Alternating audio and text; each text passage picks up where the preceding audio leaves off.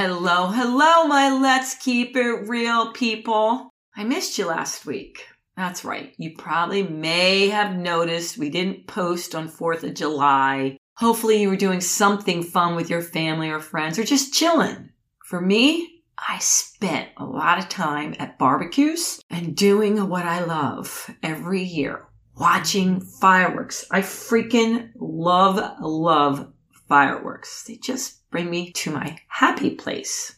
That's right, my happy place. I wish I could see them once a week. I probably could. I could go buy fireworks somewhere, right? Anywho, let's talk about my next guest, Morgan. She's a mental health therapist, and she gave me so many ideas and tips on how to take care of ourselves and stay mentally healthy. I mean, some of the things you're like, we know it, but do we practice it? We'll tell others, but I don't know if I'm doing it every single day, right? Things such as self-compassion. Do we really practice self-compassion? Practice self-care daily? Communicate your needs, desires, and boundaries? Being true to you, being authentic can save you time, energy, and stress. Those are just a few things. You're going to love this, and you're definitely going to want to share it, like it, rate it. And as always, thank you so much for your support. I appreciate you sending me leads for speaking engagements and buying my book and supporting my workshops. I don't know what I would do without my community, my posse. So I'm so grateful. Toodles!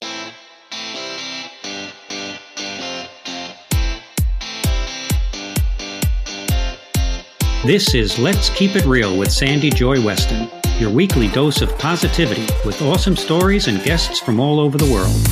It's an opportunity to learn some great new things and expand your mind. We'll tackle topics from all areas of life, and as always with Sandy, the sky's the limit. Hello, my Let's Keep It Real people. All right. I know. We're having fun. We're getting ready for summer. But a lot of you sent me things in saying, I don't know, Weston. I just don't know. I still feel like I have too much anxiety. Do I need to seek professional help? Is this something that will pass? Well, don't you worry. My next guest, Morgan Graves, hopefully will be able to help guide us. But before I bring her on, let me tell you a little bit about her. Morgan Graves is a mental health therapist and owner of Royal Phoenix Life Services, a small private practice in Raleigh, North Carolina, which I'm going to in a few weeks. In addition to serving individuals and couples in therapy, Morgan supports other mental health professionals and entrepreneurs looking to build their own practice. Self-care and authenticity in navigating the twists and turns of this world is a large focus of her professional and personal life. Welcome, Morgan. Hi, thank you for having me. I'm so pumped. I know you're just getting back from a vacay, right? Yeah. Or as you said, a well-needed rest because you've been busy. Yes, absolutely. We all need that. All right. Before we dive into it, and I have plenty of questions for my peeps. Okay. What's the one word, Morgan, that best describes your past 30 days? Any word you want to pick, and then why? Busy. Oh, okay. So we're going to first, wait. I'm going to put busy up there, number one. Okay. Now, give me a second word. What would be the emotion that would best describe your past 30 days? The emotion of my past 30 days. Feel in the past 30 days? Calm, ease and flow, overwhelmed, frustrated, peaceful. I've been kind of go with the flow. I'm trying Ease to think and of flow. how you say that. All right. Okay, yeah, ease and flow. Let's Ease go and with flow. that. Go with the flow. I like that. Okay. So now that we have ease and flow and busy, ooh, that's a good combination. Tell us more. Like why go with the flow and busy? Gotcha. Well, I'm currently at a transitioning point business-wise. Ooh. We've had weddings in my family. We've had graduation in the last 30 days. I'm also moving. And then I also had an injury to my knee. So I'm also healing.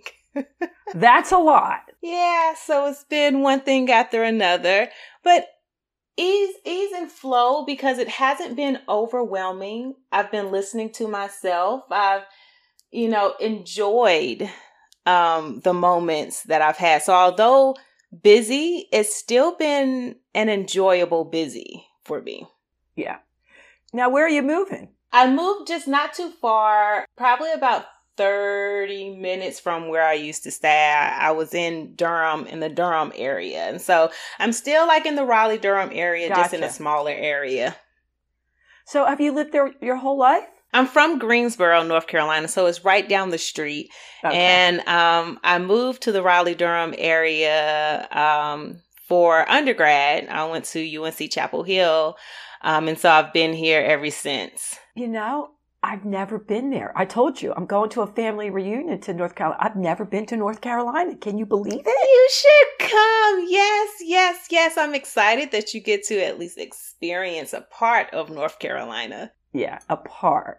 I'm excited. Yeah. I just can picture the people being very friendly. Yeah, we are. We're very friendly people, especially in comparison to like up north. Like Philly area. Yeah. Where I'm from. Yeah. Not that we don't have our friendly types, because there's people like me that just wave to everyone and people think I'm a lunatic, but it's not the norm. All right, so we just got to get right into it. You made a big leap from elementary school teacher and counselor to your own practice. I mean, that's huge, girl. Yes. Yeah, that happened. That happened. But how many years were you at the elementary school as a teacher and counselor? So in my mind, my end goal was always to be a school counselor. So I started teaching. I only taught for a year. Oh. I only taught for a year. And the reason why I wanted to teach was so that I could understand the school system. I understood it from being a student. I wanted to be a school counselor, but in supporting teachers in different roles within the school, I wanted to understand it from different perspectives. So I understood it as a student. So then I wanted to understand it better as a teacher, knowing that my next step would be school counseling. So I went from elementary school teaching to high school school counseling. Oh, that's different. Okay. Yeah. It was a little bit different, the issues, but go ahead. Yeah. So in supporting the elementary school, elementary kids, I understood it like what teachers go through. But in having to support them as a counselor, I wanted to speak more frankly with students. And so for my personality, high schoolers, it just kind of worked best. Gotcha. Okay. Yeah. So now you're there. And so now I'm there. And you think, I need to do more, something different. So you do something part-time while you're there, don't you? Right. And I go into private practice part-time, but that was just to supplement the months. Gotcha. So when I was in graduate school, a couple of my professors suggested that I get a dual degree, one in school counseling and one in clinical mental health. So in my mind, I am still on that wave of, yes, I'm going to learn all these different, I'm going to have all this wealth of knowledge, and it's going to support me in being the best school counselor that I can possibly be. Gotcha. So I wasn't thinking about going into private practice at that time. Well, once I started my career as a school counselor, I recognized those summer months, they started to get a little bit... you wanted a little bit extra to supplement those summer months. So I didn't financially feel strapped for, money. Yeah. And so I started to look for mental health jobs in agencies. I was not able to find a job at a mental health agency, but I received a response from a young lady who had a private practice, and she had a suite. Inside of her suites, she had various independent clinicians that practiced out of the office. And so she informed me that one of her clinicians were moving out and that she had an office available for private practice, should I choose to do so. I thought about it and I'm scared. I'm nervous. I'm like, I don't know what this means. I don't know if I trust myself enough. And so I'm doubting myself. And I talked to a couple of friends and I go for it. I take a leap. Woohoo! Yeah, I take a leap. And she is a very good mentor and had me, set up within the month. Wow. And I had my caseload at a good part-time status for me. I felt good. And then school year comes back around and it's hard to make that transition from, entrepreneur, business owner, making your own rules, and then going back to the school system and having to, answer to someone. It's just a different speed. Yeah. Fast forward, pandemic hit. I'm also a caretaker of my mother who has MS. And so with the pandemic, we lost our caretakers for our mom. And so that became a full-time job now for my sister and I to also provide care for my mom. And so with the flexibility that I needed, the school was not able to accommodate my needs. And once again, I was put in a situation where I had to make a decision for myself because what was going on and how things were set up for me at the time, it wasn't working. Yeah. And so once again, I took another leap of faith. And now I'm here. I have a full caseload. Right now I have a waiting list. I have transitioned from solo private practice to a group practice.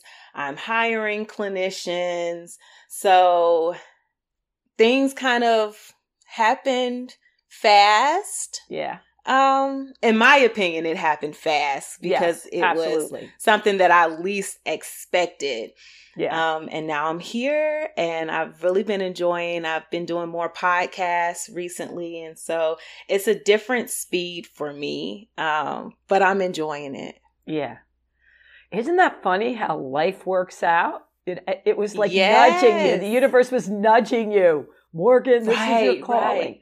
But you probably would have done it maybe. Do it. Yeah. If your mom kind of forced the hand, not that you wouldn't have done it, but like you said, it was on fast forward because you had to take care of your ma. And I get why the school couldn't accommodate that. Exactly. Yeah. Okay. So let's talk about your clientele. I bet you are busy. I mean, it's been a little not that people always haven't had issues, but I know even from my end and my clientele, they are going, okay, is like I said at the beginning, is this normal anxiety? Will it pass? Is everyone feeling like I feel? So let's just jump right into it, Morgan. That was the number one question when I reached out to my peeps, told them what you were about. They wanted to know, and I think you do address this. How do you know you need to seek help? Like the normal stresses of every day. Most of the people that wrote to me say they have anxiety. Some days it's good. Some days it's bad. They feel like they can manage it, but it's definitely different than it was 3 years ago. I'm sure you hear this all the time. Yes, absolutely. Big question. To that, big question. And this may be too simple of an answer, but if you are concerned about your mental health, then you should seek therapy. And the reason why I say that is because I think people get stuck on the idea that they have to have a diagnosis, one, in order to see a therapist, or two, if they don't have a diagnosis, then they feel weird or like something is wrong with them for experiencing unpleasant emotions. And that's not the case. Yeah. So therapy is for everyone. And when you find that you don't feel your best self, you're not aligned, your life is not currently aligned with what you know you're capable of, you recognize that your anxiety, you're experiencing your anxiety differently, or it's maybe at an all-time high, the intensity of it is in a place that's very noticeable to you and you are concerned, then yes, I would recommend seeking therapy. You know, Morgan, I 100% agree with you. I want to come give you a big hug for saying that. I really do. I'm just going to give you a virtual hug because I don't know anyone that can't benefit from talking to somebody, whether it's a therapist, a coach, or it's a psychiatrist. I remember, I swear to, my son must have been in 7th grade, right? Now he's graduating high school. And he had some issues with his friends. And he said, you know, Mom, I think I want to go talk to somebody. And so we find him like a family counselor, Morgan, who we love, Mr. John. And ever since that, he still sees him, you know, whether it's once a week, once every 3 weeks. And I remember him saying this to me. And I'm telling you, the kid was in 7th or 8th grade. And he says, Mom, I think everybody could benefit from talking to someone, every single person. And I said, you know, I think you're right, Cole. And I remember thinking about some of my friends that saw people would say, well, why are you seeing something? You know, somebody, Sally Bell, and you seem so well adjusted. And Sally Bell would say, that's why I am. You know, isn't that crazy? Like, you don't have to get that bad to go seek help. Why can't it be thought of, like, for me, like mental fitness, prevention? Like, do it at the beginning. That's how I feel. I feel like the same way that we go to the doctor and get an annual checkup, or we go to the dentist and we have these set, appointments that we need to get, and it's for our health. But what about our mental health? If something is wrong with me or something is going on with me mentally or emotionally, I want to be the first person to know. Yeah. And I do think if you have someone you trust and that you bond with, even if it's once a month, a check-in, I mean, that could only help, not waiting till it gets so bad, that you finally seek help. I don't know. I thought the stigma had changed about seeking help. Has it? Or, has it gotten better, Morgan? It has gotten better. It's still not, where I believe it should be, where, wellness professionals believe it should be. But it has gotten better. And I do believe that people are looking for something different. And especially there's a shift in the upcoming generations where they recognize, you know what, I don't have to do life this way. Ooh. There are other ways to do this, and they're seeking out something different. They want to learn more about themselves and how to connect with others. How do you interact and how you exist within this world? There are a lot of controversial issues that's going on, that's triggering different topics and conversations. Yeah. And, there's a lot going on in this world right now. I wrote that down big. I don't have to do life this way. I love that. That is so cool. I love that statement, Morgan. Can I borrow it? You can. All right. So then that leads me to the next question. And maybe it's an individual thing. I don't know. But how can they tell whether it's anxiety or depression? Or is that something you need to go to a professional to figure out? Like, what's the difference? Like, I know there's a million definitions out there. Right. The biggest difference between anxiety and depression, there's more of like an emptiness or sadness, like it's very strong, intense.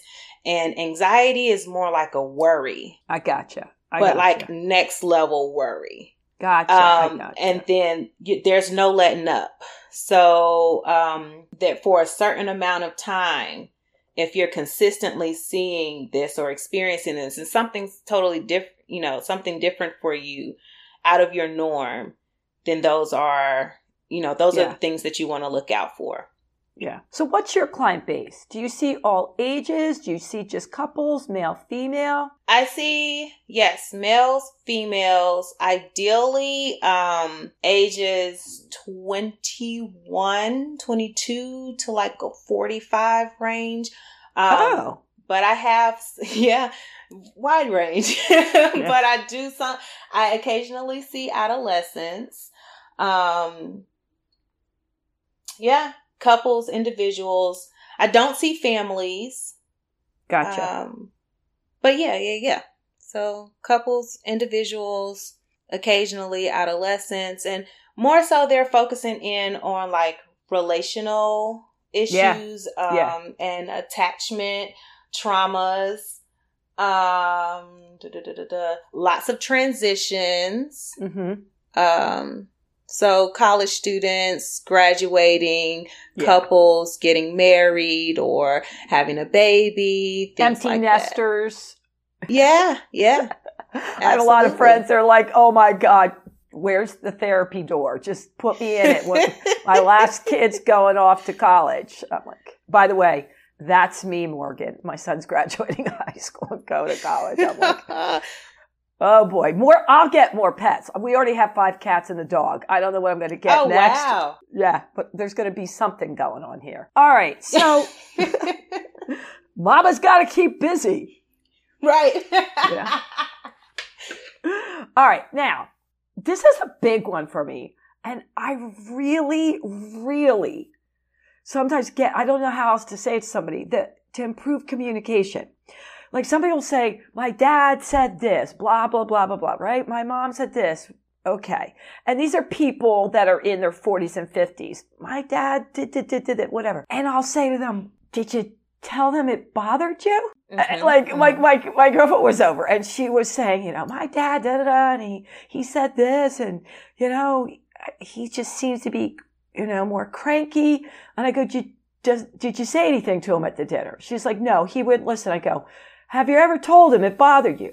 And she's like, no, he wouldn't listen. I go, but how do you know? And she's like, trust me. Morgan, come on. I feel like, I'm just saying, there are many people that don't even want to open that door. Like, how do you know? Like, maybe say, hey, in a way, like, how would you approach it? I don't know, if you meant to, but when you say it, that really hurt my feelings, that bothered me. Why won't they, Morgan? I need to know. Well, shed some light, Morgan. I think it's patterns. So it sounds like in that example and in a lot of people's experience, they pick up on patterns of other people. They've maybe seen them respond to something in a less favorable way, or they've come to them with a vulnerable situation before and they don't feel safe enough or secure enough to have that conversation. Or just generally speaking, sometimes it's uncomfortable to have those like straight up conversations, especially with your parents. Yeah, I get it. Especially at a certain age, right? Once they're a certain age. Right. But I'm like you. I'm a big believer of, I'm going to tell you how I feel and, what I think about that. And it's going to give me information, based on how you respond to my needs. And that's where boundaries come in place. So if I'm not liking something, I'm not going to leave you in the dark because you may not be aware that it's having that impact on me. So I'm going to assertively communicate to you. And then if your response to what I have expressed is to continue with that behavior that I have communicated is an issue for me, now I have the right and I have evidence to validate the boundaries that I need to place within this situation or within the communication that I need to have with you. So when couples come in and work on relationship, is that a big part of what you do? Is how do you have this kind of communication in a loving way? Right. Yes.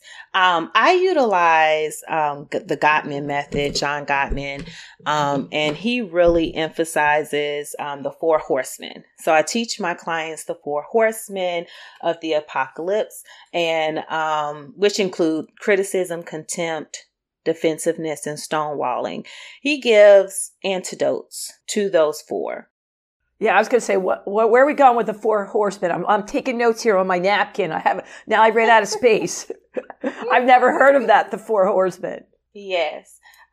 So with criticism, you're bringing up an issue in a way that focuses on character flaws rather than the situation. Gotcha. So essentially, you're placing characteristics on your partner. Right. Okay. And so yeah. I'm with you. The antidote there is to use a gentle startup and make a specific request for change. So as you see, this is similar to what we were just speaking about. And so the 4 horsemen, or the communication skills that I utilize with couples, can be utilized in any relationship. So the next horseman would be contempt. Okay. And that's like next level criticism. It's leaning on the edge, or it is a form of disrespect. It's when you are essentially belittling your partner. Gotcha. Yeah. And so the antidote there is to build a culture of appreciation, and again, utilize those gentle startups. So I like to teach my clients, just when you don't know where to start at all, I utilize this assertive communication outline, which goes a little bit like this. I feel, insert your emotion, about or when, insert the situation, and then give a request or seek clarity. So, for example, if you have a partner who tends to leave a cup out on the counter after you clean up, right? And it's driving you crazy. Bonkers. Go ahead. Right? No, I don't know anybody like that, but let's move forward. Go ahead.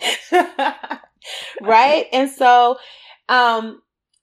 you can tell them, I feel unappreciated when I see this cup on the counter after I've cleaned up. Could you please put the cup in the dishwasher, or clean the cup and put it away after you use it? That would be a request. If you were to seek clarity, it might sound like, is there anything that's preventing you from putting the cup up? Or is there something that I'm missing as to why the cup is still on the counter? Yeah. Oh my God, this breaks up marriages. I'm cracking up, right? Because it's this stuff like... And now contempt is actually the number 1 predictor of divorce. Really? Huh. Yes, ma'am. Mm-hmm. Next, you have defensiveness. Defensiveness is an attempt to protect yourself against a perceived attack. Ooh, yeah. Right? Yeah. And so when you are defensive, the response, or it looks like one of 2 things. One, you're either giving a counterattack, so you're blaming. What about you? Yeah. I like that one. On the other side, it's that innocent victim. You're always picking on me. I can't do anything right, huh? Yeah. So those 2. Now, the antidote to defensiveness is to take some responsibility. You may not agree with how your partner sees the entire situation, but there's a piece, even in the smallest sense, that you could take accountability for. There you go. And that's a big leap of faith there. Accountability. Woohoo! Right. All right, what's the last one, Morgan? Stonewalling. Stonewalling is like when you shut down. You're beginning to tune each other out.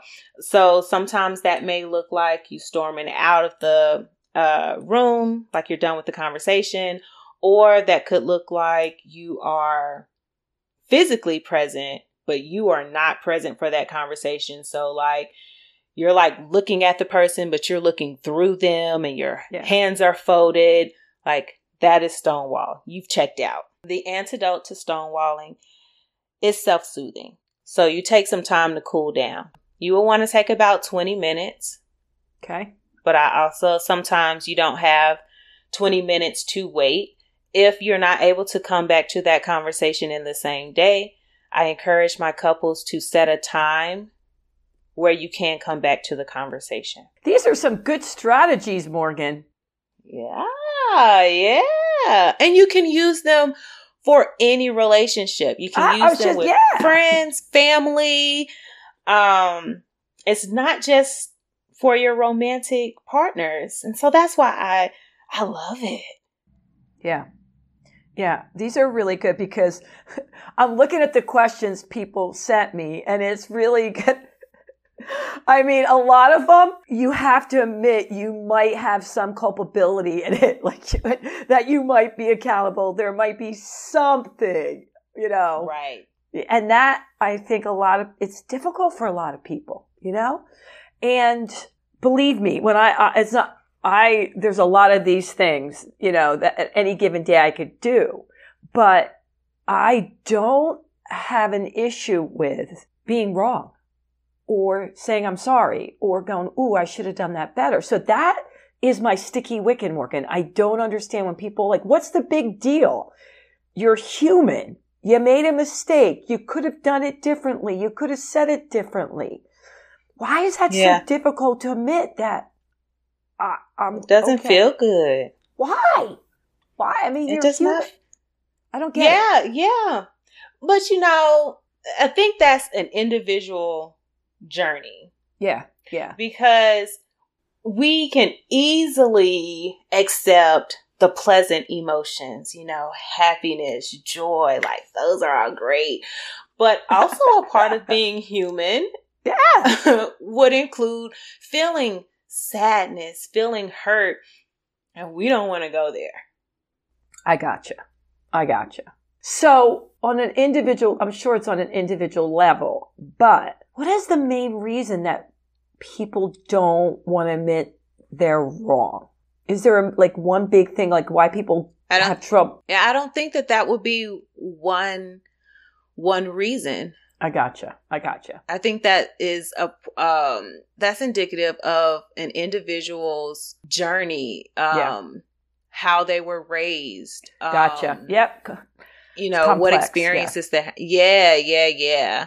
It's not as upfront. And I think also being a bit more self-aware will help with that. Because if you're able to stop and ask yourself, what about this situation made me respond like this? Yeah. You can understand it yourself a little bit better. And then it doesn't feel as bad when somebody brings it to your attention out loud. Because a lot of these things are, things that we don't like ourselves, that we know internally, but we don't want other people to know that. And so we're going to defend that.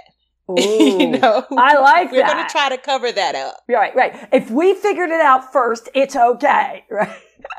Right. Because, I've had time to become, comfortable with it. But, if somebody else is aware of that, how does that then shift their perspective of me?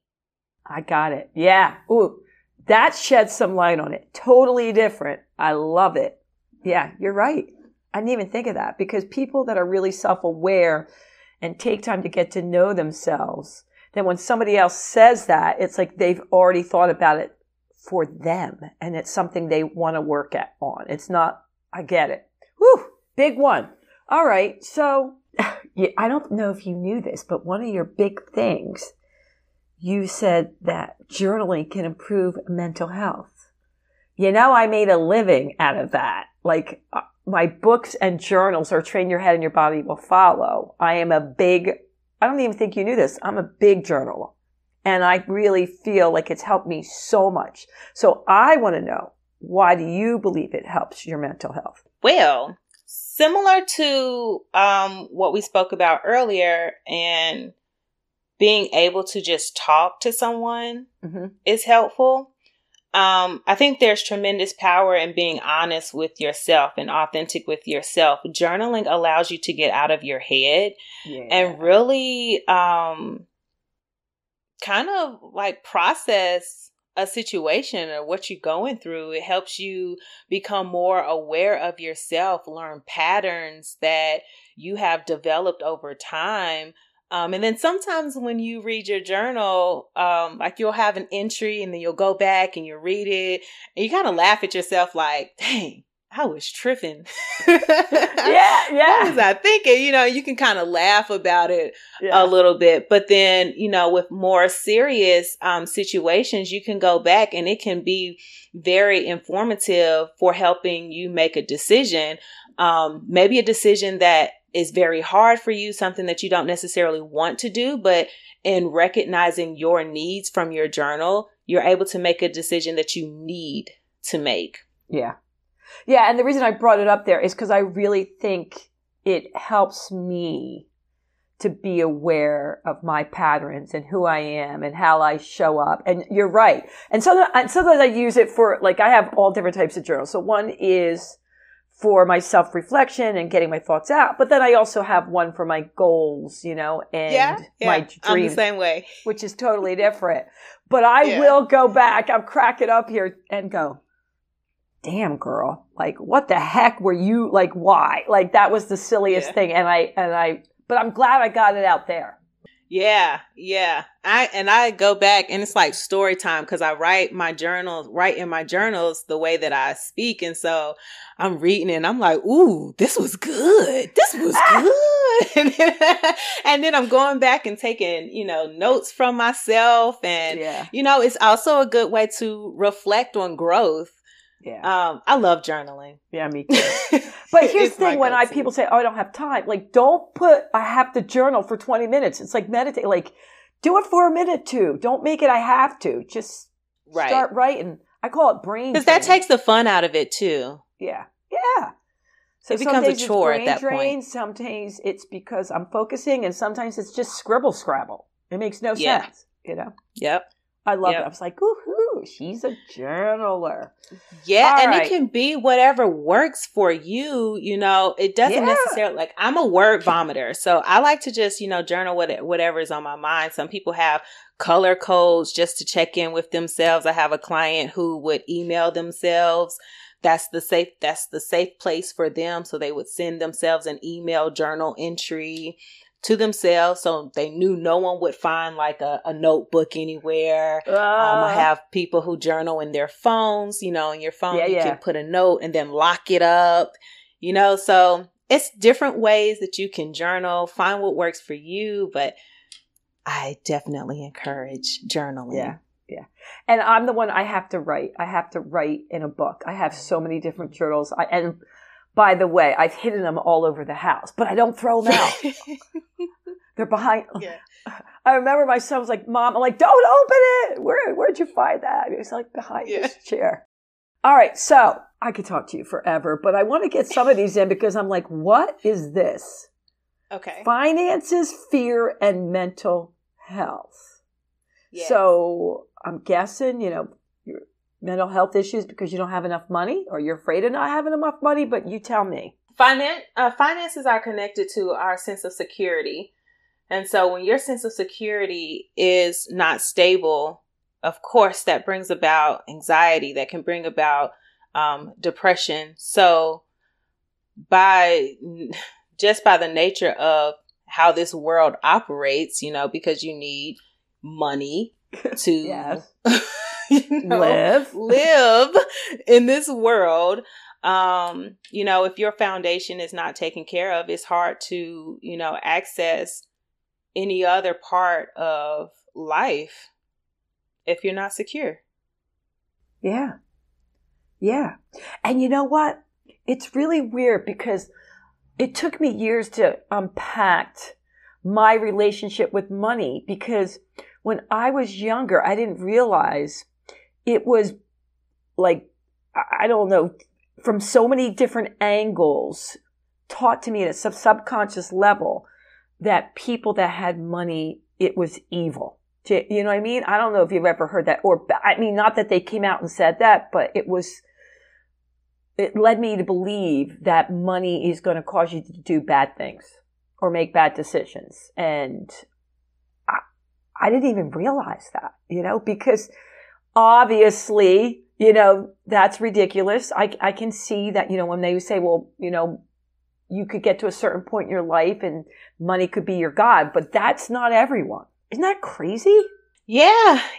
And, again, it goes back to your upbringing, those subtle things that were not explicitly taught to you and taught to you. And then also the things that were explicitly taught to you and modeled for you, all goes hand in hand. And what that means for you having or being more financially secure or not being as financially secure, you learn things like, I want that.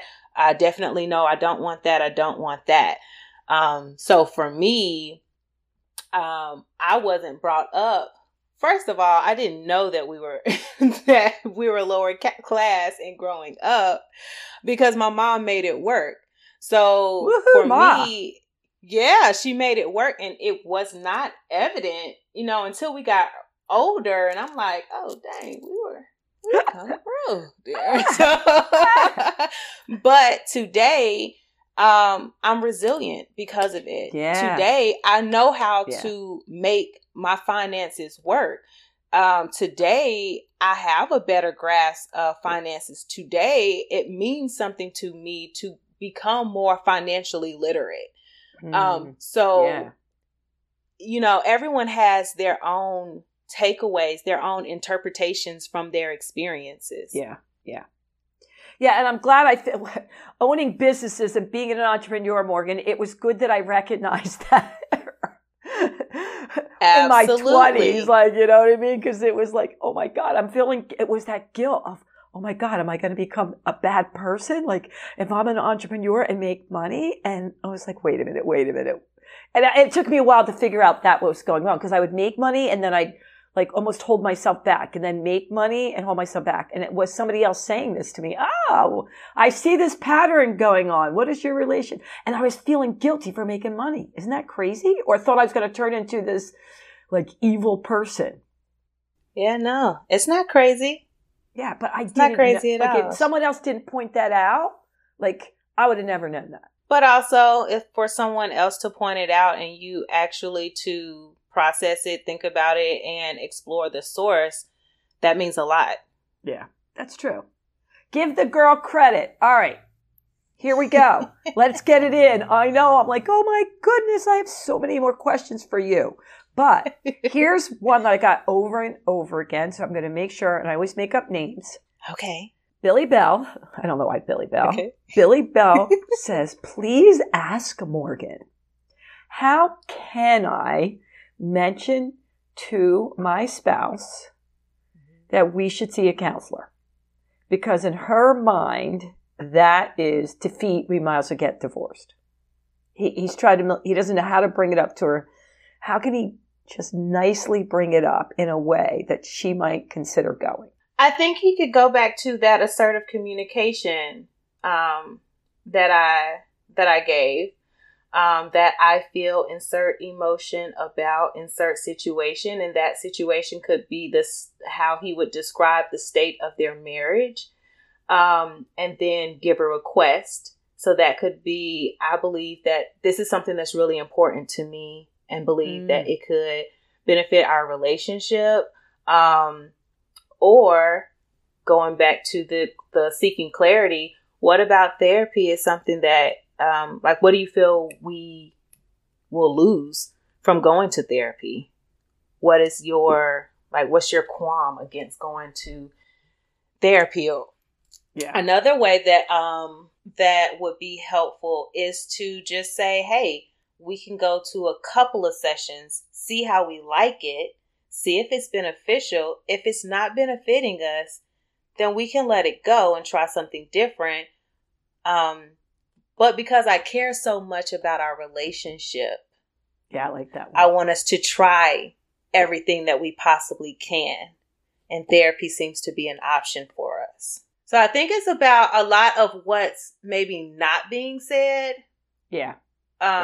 Because it sounds like they recognize that the marriage is in trouble. Yeah. So I would say be honest. Yeah. And good for Billy Bell coming forward, right? And wanting to do something. Yeah. You absolutely. go, Billy Bell. Yeah, I love it. Go, Billy. Yeah, go, Billy. All right, Morgan. We got to wrap this thing up. Oh, man. Yeah, I know. Bugger. We didn't get to all the questions, but we got to a lot of them. But let's just talk a little bit about what you're up to. All right. So we know you have your private practice. Is it all in person? Do you do virtual? Right now, I am virtual. Okay. Hopefully, before the end of the year, I'll be back in person. Okay. I am expanding, so hopefully I'll also have some new therapists to share the love. Yes. I have created a workbook for private practice clinicians or those therapists that are looking into going into private practice. So I have a guide that kind of integrates the process of going into private practice, how to do that, but it also incorporates journaling. So it helps you process your journey and make sure you're checking in on yourself as you're going through this entrepreneurship journey. Ooh, and where can they get that? They can find that on my website at RoyalPhoenixLS.com. Now, where'd you come up with the name Royal Phoenix? Oh, okay. Okay. Tell me everything. Tell me everything. Yeah. So I've always been like this royalty, like I have it tattooed on me. It's just always been my thing. And I'm not sure what made it become my thing, but I just think like wealth is not just defined by like finances. So I've always taken in life like to its fullest. And so to me, that is wealth. And so when thinking of my business, I'm thinking of royalty. And if anyone goes to my website, they'll see that my logo is a combination of a rising phoenix, a crown, and then the path of life symbol. Yeah, I saw that. I love it. I love your website, by the way. Yeah. So I wanted people to be able to rise from the ashes, like, a phoenix, in order to access the wealth, the royalty that life has in store for us, or that we can create in this world for ourselves. Love it. Love it. Love it. Love it. Love it. And like you said, it's been years, like how you said that you've always been about the royalty and how you thought about it in a different way. That's been something that's been with you a long time. Yeah. Yeah. Crazy. And so I still wanted, a part of me to be incorporated into the name. Yeah. I did want that. And I'm like, how am I going to do this? And so I played with different names, and this is the one that I landed on. Yeah, it's really cool. So do you have any tattoos of this? I do not have one yet. Here we go. But I have it planned. I do want it on like the back side of my arm. Okay. Just the phoenix. So the phoenix with the crown and the path of life symbol in the belly. I don't have any tattoos at all, but I'm just like thinking of your logo, and that would be a great tattoo. Thank you. Yeah, it'd be really cool. All right, Morgan, we got to wrap it up. I really appreciate you taking the time to be on Let's Keep It Real. And my Let's Keep It Real people, Morgan did keep it real for sure. And I know this is going to inspire so many people. So we would really appreciate it if you shared it, liked it, rated it, and of course, subscribe. And you know what I'm going to say. Until next time, thanks, Morgan, and toodles. Thanks for listening. Be sure to share and subscribe if you enjoyed the show, and remember, keep spreading the positive.